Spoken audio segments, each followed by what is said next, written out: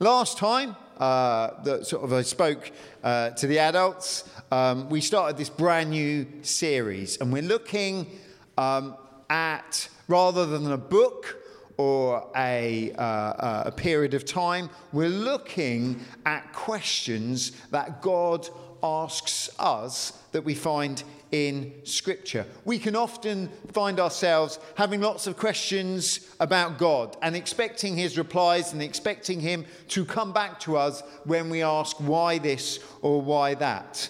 And it is very common for us, even when our questions are answered, when God replies, when Scripture comes forth, when prophecy replies, when the wisdom of a believer gives us a answer, we can be irrepressible in not enjoying that, but then going on to the next question, in always going, well, why this, why that? Now you've answered that one, I want to know why this other thing is going on. And instead of us constantly challenging God of why he doesn't measure up, of why he doesn't reply to some ill-defined question or badly thought through query, I want us to hear over this series the challenges that God makes of us. Last time we looked at the first question God ever asked when Adam and Eve sinned, and he asked of them, so where are you? You're hiding from me. Why are you doing that? And we looked at that last time. And this week, we're going to look at the first ever recorded question of his son, Jesus. So if you've got a Bible, turn to Luke chapter 2. And it says this in verse 44. Every year, his parents went to Jerusalem for the feast of the Passover. When he was 12 years old, they went up to the feast according to the custom. After the feast was over, while his parents were returning home, the boy Jesus stayed behind in Jerusalem, but they were unaware of it. Thinking he was in their company, they travelled on for a day. Then they began looking for him among their relatives and friends, and when they did not find him, they went back to Jerusalem to look for him. After 3 days, they found him in the temple courts, sitting among the teachers, listening to them and asking them questions. Verse 47. Everyone who heard him was amazed at his understanding and his answers. And when his parents saw him, they were astonished.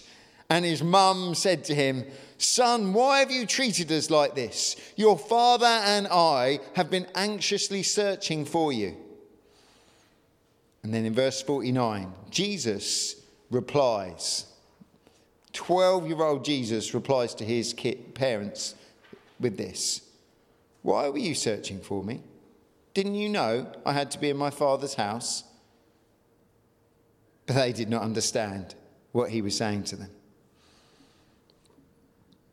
Every year, it seems, Luke tells us, Joseph and Mary heads off to the geographical centre of their faith. They head off to Jerusalem, this holy city. They head off to the temple where the Passover feast is remembered. And I really hope you remember some of the points of the Passover that we looked up in the Exodus story when we looked at the life of Moses, because some of that bleeds through in so many different occasions. The annual Passover feast was this reminder of what God had done through Moses, of what God had done for the people of Israel, what God had done against the unbelieving host of Egyptians. And it was a time to eat, a time to satisfy your appetite, a time for stories. It was a time for questions. It was a time where children were invited in to play a part in the sort of religious proceedings. And it was a time of personal devotion. This annual Passover feast was just full of a religious richness that they just enjoyed each time. And Luke tells us that he is caught up in the holy habit of his parents. The holy habit of his parents was to visit Jerusalem each and every year as part of the Passover, to put their lives on hold and head to Jerusalem, to leave behind their business and their housework, to leave behind all the worries and concerns of daily life and go into Jerusalem and remind themselves of this ancient moment of Passover. And Jesus is left in no doubt how important this religious observation is. He is told by his parents, by their year in, year out pilgrimage to Jerusalem, that their faith is dear, that it is worth pushing everything aside, that it is worth going into community again and appreciating what God had done, and doing that thing that God told them to do each year. God had instructed them, do this regularly to remind yourselves of the providence and grace and mercy of your heavenly Father. And by doing this, Mary and Joseph were telling Jesus what was important in life. Now, there's a famous Russian Christian author, and he once wrote this: "It seems, in fact, as though the second half of a man's life is made up of nothing but the habits he accumulated during the first half."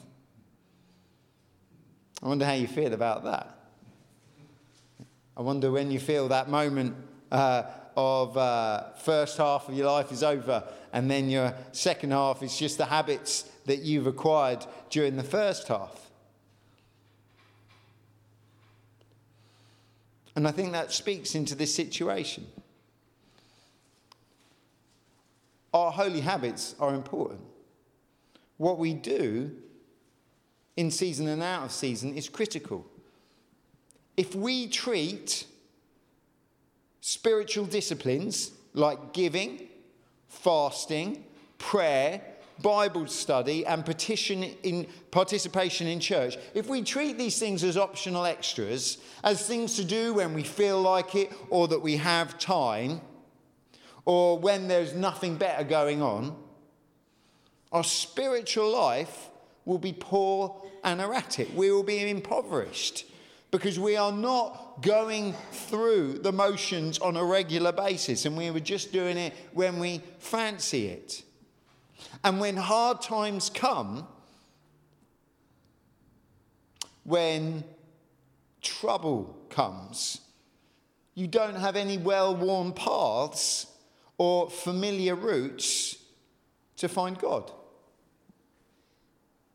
If you don't do these things as holy habits, you will find you struggle when the troughs of life assail you, because you don't know how to do it by habit. But if we have daily holy habits, if we have weekly holy habits, if we have monthly and annual holy habits, important Christian disciplines, it will be fused into our routine. It will be automatic. We don't have to think about it. So when trouble comes, we find ourselves in the right places. When trouble comes, we find ourselves automatically going through Scripture. We find ourselves automatically in prayer. We find ourselves automatically with the people of God. We find ourselves automatically in the places that God would encounter us. And when we do that, God goes, you're in the right place. These holy habits have led you into exactly the right place for me to minister to you. If you only do it when you fancy it, you get out of sync and out of time, and there is struggle and grief and strife. And this is why God made sure his son was given to a couple that knew what it was to have holy habits. I think this was a very deliberate thing, so that Jesus knew what faith looked like. He did not give his son to a couple that only bothered to be spiritual when it suited them, or nothing else was going on, or when they thought they could afford it, that they would do it. But it was sort of etched in stone in the hearts of Mary and Joseph to do these things. And it was in that family that God gave Jesus to bring them up, because he knew that would be important structure for Jesus' life. And the same is here. Each of us, by our presence and absence in meetings and these disciplines, we tell other people, and especially our vulnerable children, what is important to us. We tell the new Christians amongst us what is important by the holy habits we keep.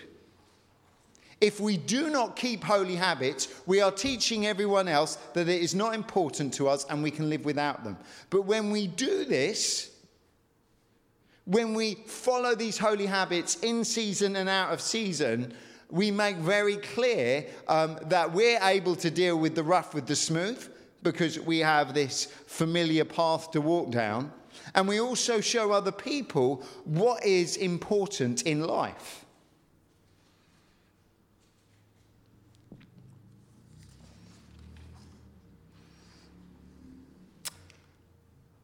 Really wanted to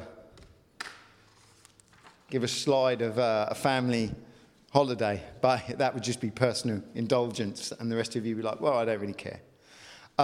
Every year, my family, we head to the very same seaside village for a holiday. You may think it's a lack of imagination, and probably to some extent it is. But every year we head to the exact same seaside village, and our kids know the place but like the back of their hand. You know, it's got like one main road through, and they're quite good at running riot in the place. And having been there so many times, they're very familiar with it. They know the footpaths, they know the places of interest, and they know the good shops to go into, and they know what to expect when we head there. And this year, we each year we try and give them a little bit more freedom, a little bit more scope to go and do what they want to do. And one day this year, while we're at this seaside village, they came back absolutely chuffed,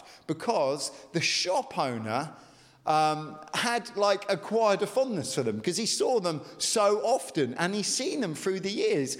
And this shop owner, this guy that sort of took their savings up to that point, had given them a load of free sweets. Now, they were pleased with the sweets that they'd bought, but they were really chuffed that they'd developed this relationship with this shopkeeper in this seaside town, and he'd just given them a load of stuff because they were just so well behaved and he'd got on with them, and it was like the choicest of confectionery for my children as they enjoyed it. Jesus, in this story, has probably been to Jerusalem 11 times before. He was probably there when he was 1 and 2 and 3 and 4 and etc. And so he's probably familiar with certain parts of Jerusalem. He's probably got the favourite parts to run off to with his mates. He's got probably local characters that he knows and made friends with, and businesses that probably know his dad, the carpenter, and businesses that know his mum, who probably has to buy sort of resources there, and just businesses that know this Jesus, who you've got to imagine had something about him that was attractive. And so here was Jesus in Jerusalem, a town that he'd grown familiar with and perhaps was enjoying himself at. And then there was time to leave. You know, Passover ends, and Joseph and Mary, if holidays and camping and time away at family is anything to teach us, they probably had a little bit to pack up, a little bit to marshal their resources and to sort of return back home. And Jesus probably had a few brothers and sisters at this time as well. And so Mary and Joseph were tidying up, packing up, making sure that the other brothers and sisters were with them. And they were probably thinking of all the half-finished jobs that they'd left off at home. All the things that hadn't been done and were interrupted by this pilgrimage to Jerusalem. Make no mistake, being faithful requires you to half finish things. To go, I'm going to interrupt this thing that needs to be done because I have a more important thing to pursue. But Mary and Joseph were now in their minds thinking back of all the things they have to pick up again because the Passover was over. And they were going back, and they probably went back in the community they came with. And they know and love this wider community. They're probably people that Jesus grew up with and knew almost as well as his mum and dad. And so Mary and Joseph and most of their children go back home. And they're travelling away from Jerusalem. And it's very reasonable for Mary and Joseph. I do not think that this is sort of exposes Mary and Joseph as really bad parents. But just parents that were busy. They were going back home with their kids and all the other things they have in mind. And they assume Jesus is with one of the other families. But Jesus is not heading home. Jesus is found at home in this holy city of David. And in this holy city of David, where he's become increasingly comfortable, there is this wonderful temple that Herod built. So when the exiles came out of the Babylonian exile, they rebuilt the temple, and then Herod made it into a grander structure. And Jesus finds himself there and finds a certain enjoyment to be there. This 12-year-old, he has an appetite for truth, for faith, and for love. And it is an appetite that is insatiable. He keeps coming back to these things. He keeps wanting to know more. And so while his parents are growing anxious, where is that flipping Jesus? He is spending time with the experts in faith. He is spending time with the teachers and the scribes and the Pharisees and the Sadducees, and he's spending time at their feet learning. And we learn from Luke that in the cool shades of the temple colonnades, Jesus listens to what is said. He hears it. He takes it in. He absorbs the truth spoken by these wise spiritual leaders. And he asks penetrating questions. It's not just taking in information, but he asks questions to test it and see how true it is, to see how fragile these so-called truths these spiritual leaders are telling. Can it stand up to a measure of testing or not? And he even, Luke tells us, he comes up with answers that impresses the adults, that causes them to go, wow, this young lad has something to offer.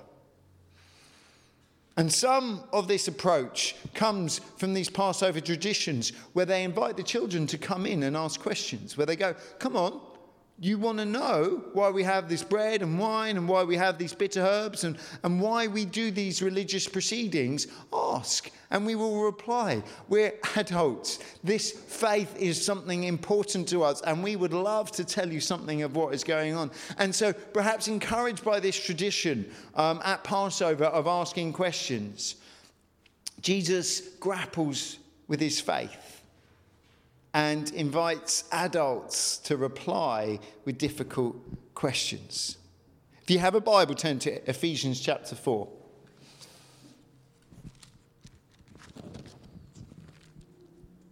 Ephesians chapter 4, verse 11. It says this: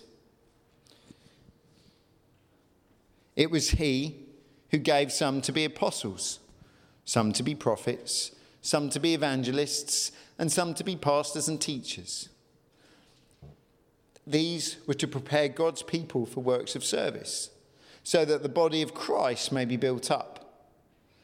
It's built up until we reach unity in the faith and in the knowledge of the Son of God, and become mature. Everyone say mature. Become mature, attaining the whole measure of the fullness of Christ. Then we will no longer be infants. We won't be tossed backwards and forth by the waves. We won't be blown here and there by every wind of teaching and by the cunning and craftiness of men in their deceitful scheming. Instead, speaking the truth in love, we will in all things grow up. Everyone say grow up. Grow up. We will grow up into him who is the head, that is Christ. From him, the whole body, joined and held together by every supporting ligament, grows and builds itself up in love as each part does its work. The apostle here is talking about the church and how there are particular ministries that are introduced so that the whole body is equipped to serve, so that we are equipped to be able to look after each other, so that we are able to know about our faith. And then when someone drops in something that's wrong, we know, you know what, I don't need to worry about that because I know what my faith is and what it isn't. You should find in our church meetings trustworthy guidance about the Christian faith.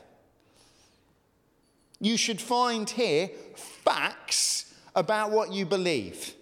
There might be new ones to you that you have to reconcile with what you already know, but you should find, by what I say and others teach, find things that are helpful for you as you follow Jesus.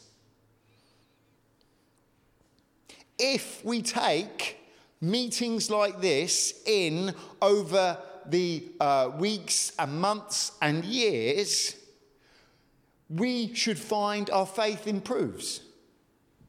We should be able to read the Bible better because we understand it.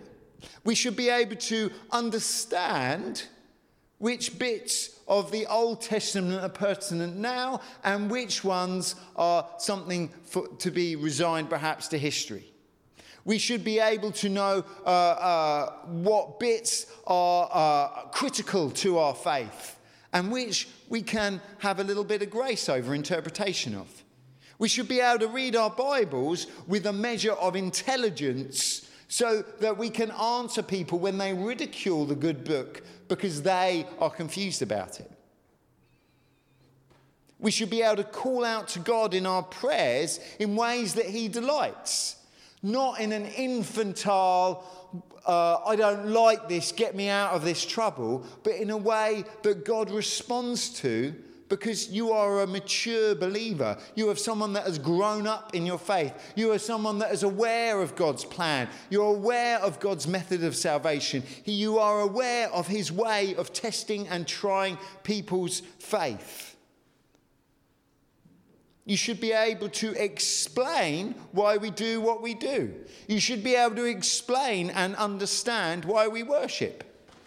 Why do we sing songs together? Do you know why? Could you explain it to a child that asks, what on earth are you doing karaoke on a Sunday morning for? Can you explain why we have bread and grape juice? Can you explain why we have one loaf rather than lots of little ones? Can you explain the words in the songs? Or are you just a passive absorber and here for a nice time? Because if you are here for a nice time, you've missed the point and you are an infant in your faith. You are a child, and that is not a good thing.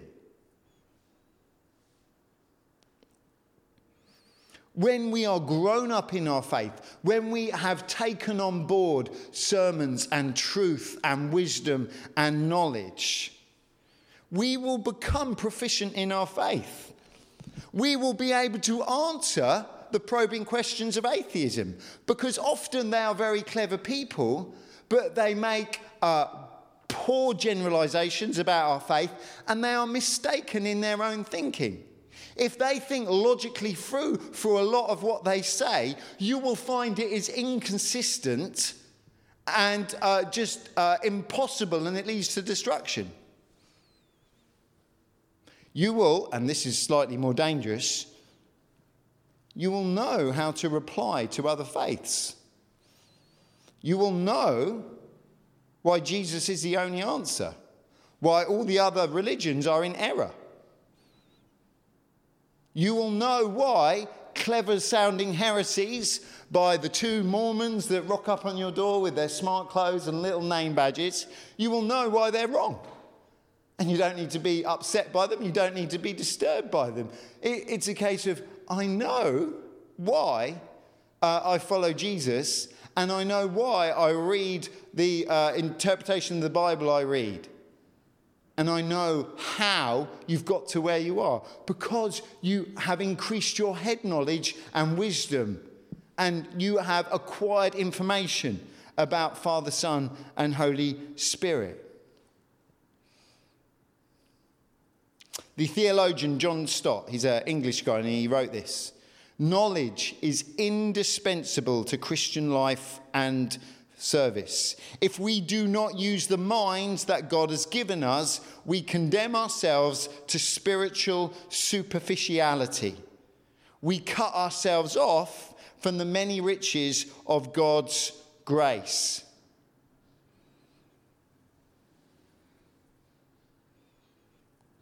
There are so many in this world that are sunk by doubt and confusion, and it is because they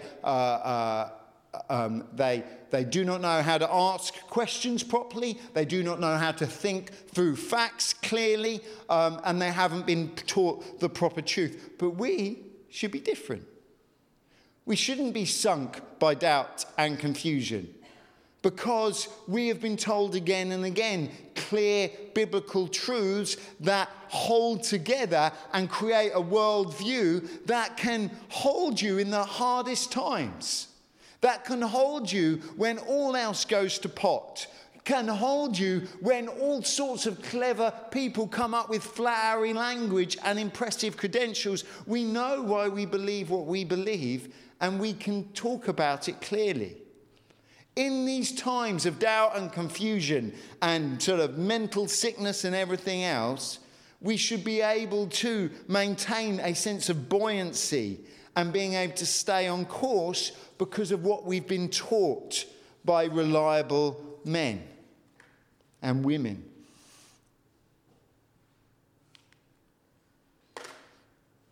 This is Westminster Chapel. So when I was at university, I got to go there for a year.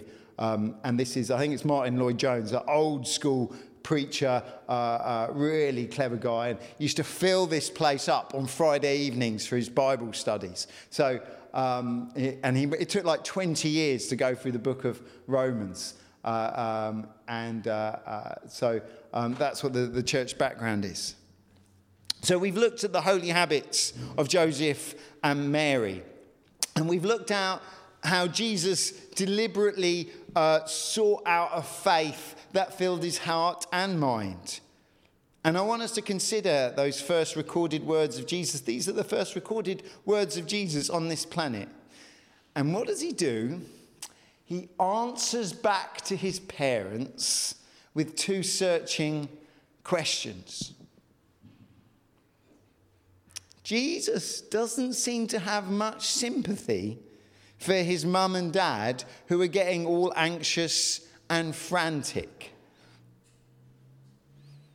Jesus, 12-year-old Jesus. I'm not going to point out a 12-year-old in our Sunday school, but 12-year-old Jesus says to Mary and Joseph. Mary, who'd met an angel announcing the birth of her son. Joseph, who was a carpenter, who had also had an angelic encounter and had dreams and had fled Herod's persecution. Jesus says to his parents, godly, God-fearing parents who are really good in following their faith. He goes, you should have known exactly where to find me. All this anxiousness, you've made it up. You should have known exactly where to find me. You should have known my passions and energies are for my heavenly Father. You should have known, it should have been long logical to you, Mum and Dad, that this is where I would be in the temple courts. You should know that I love my Father, Heavenly Father, more than anything. And all I want to do is know more about him and feed off other people's wisdom. You should have known that this is where I'd be. All your anxiousness, it was pointless. You should have thought it through. You know who I am. Those angels have told you. You know what my purpose is. You should have known.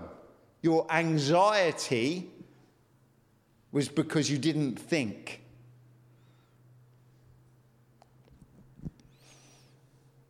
Odds are there are folk here this morning who are trying to find Jesus.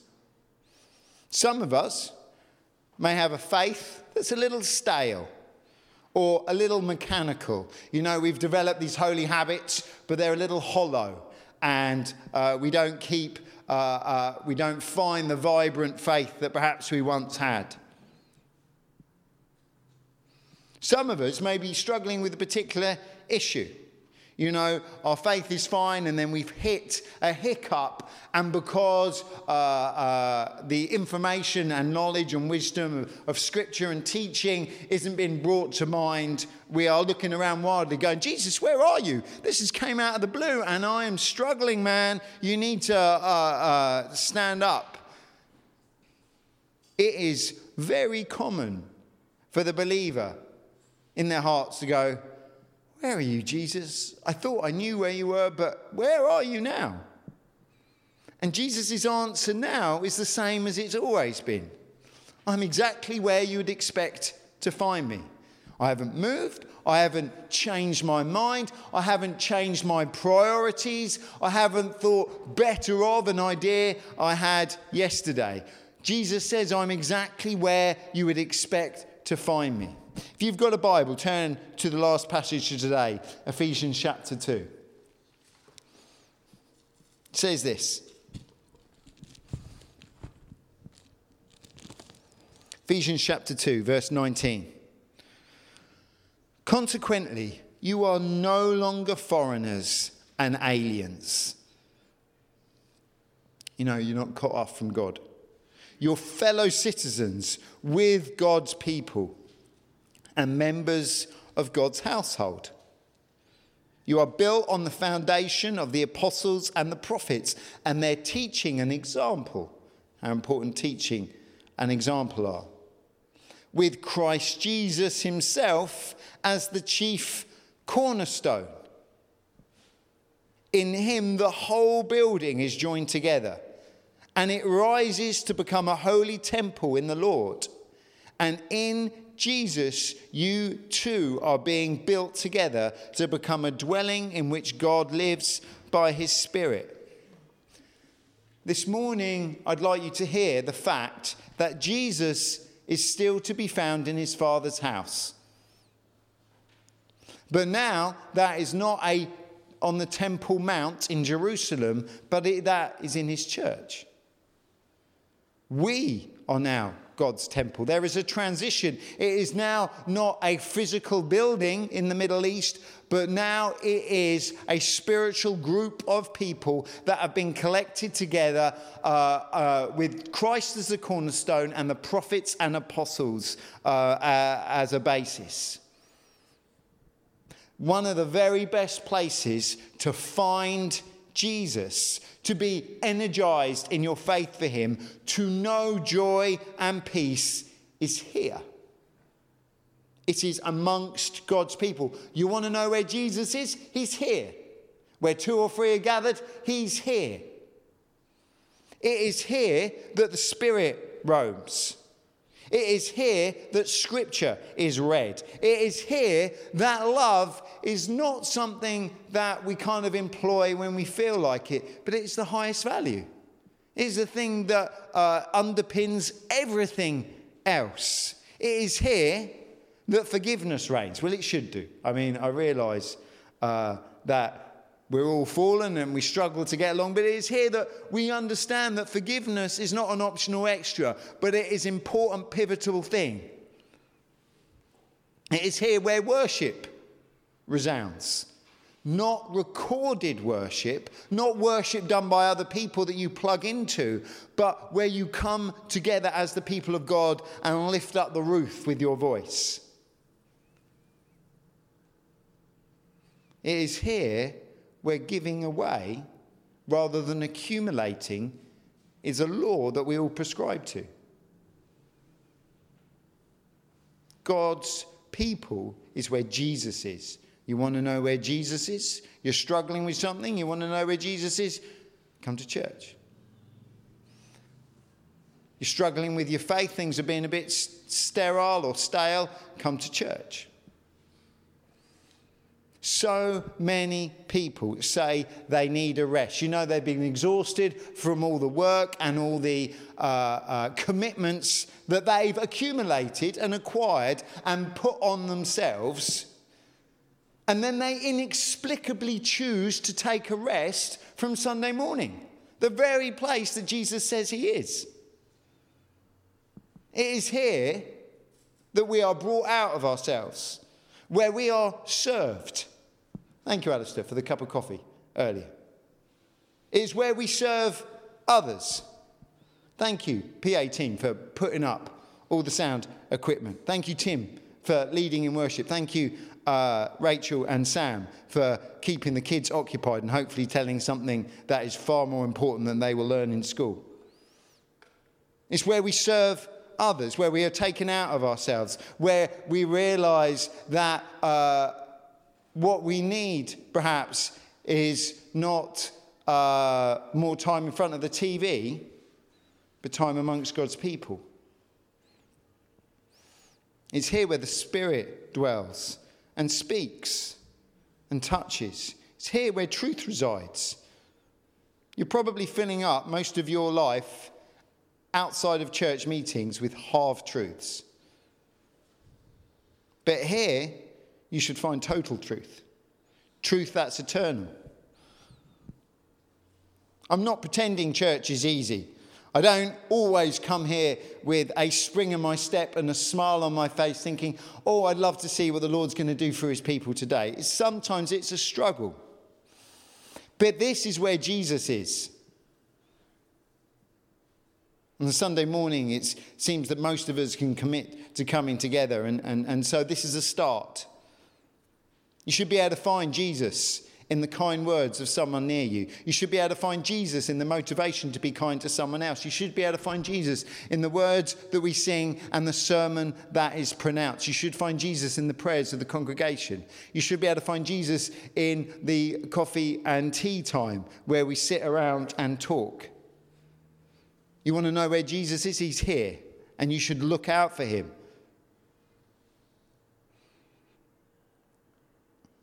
And let me tell you, Jesus is unpredictable. Sometimes he goes home with his parents.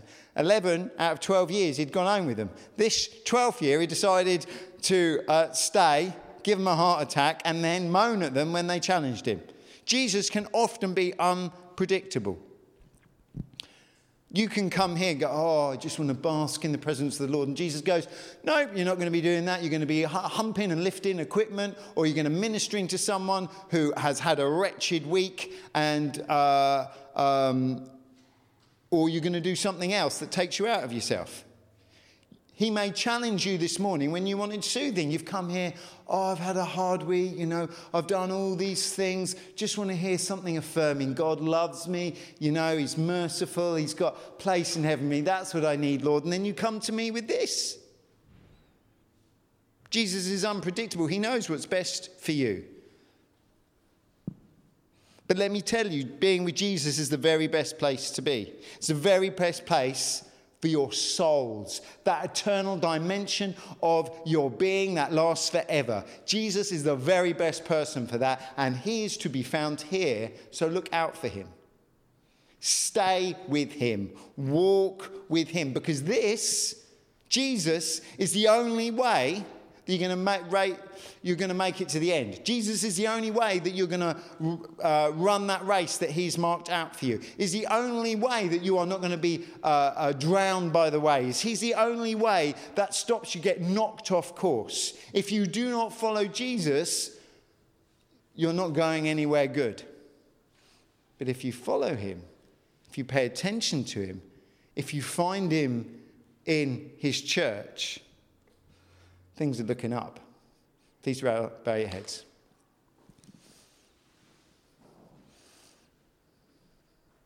Heavenly Father, God, I pray that we hear this question of Jesus. Why are we searching for you? Because we know where you are. Lord God, I thank you that you have promised to be with your people, that you have promised to be with them to the very end of the age, that it's not something that you turn up to every now and again, but you are resident with us. Heavenly Father, I pray that we would take that on board this morning. Lord God, I pray that we would develop holy habits etched into our souls, that we follow come what may. And that, Lord God, that discipline would see us through the troubled times. And Lord God, I pray that we would celebrate and appreciate information, knowledge, and facts about you. That, Lord God, we wouldn't be here for the entertainment. We wouldn't be here to feel good, but we would be here to mature and grow up in the faith so that we can confront the people that don't know what they're talking about and help the people that are lost and struggling. Lord God, I pray all this in Jesus' name. Amen.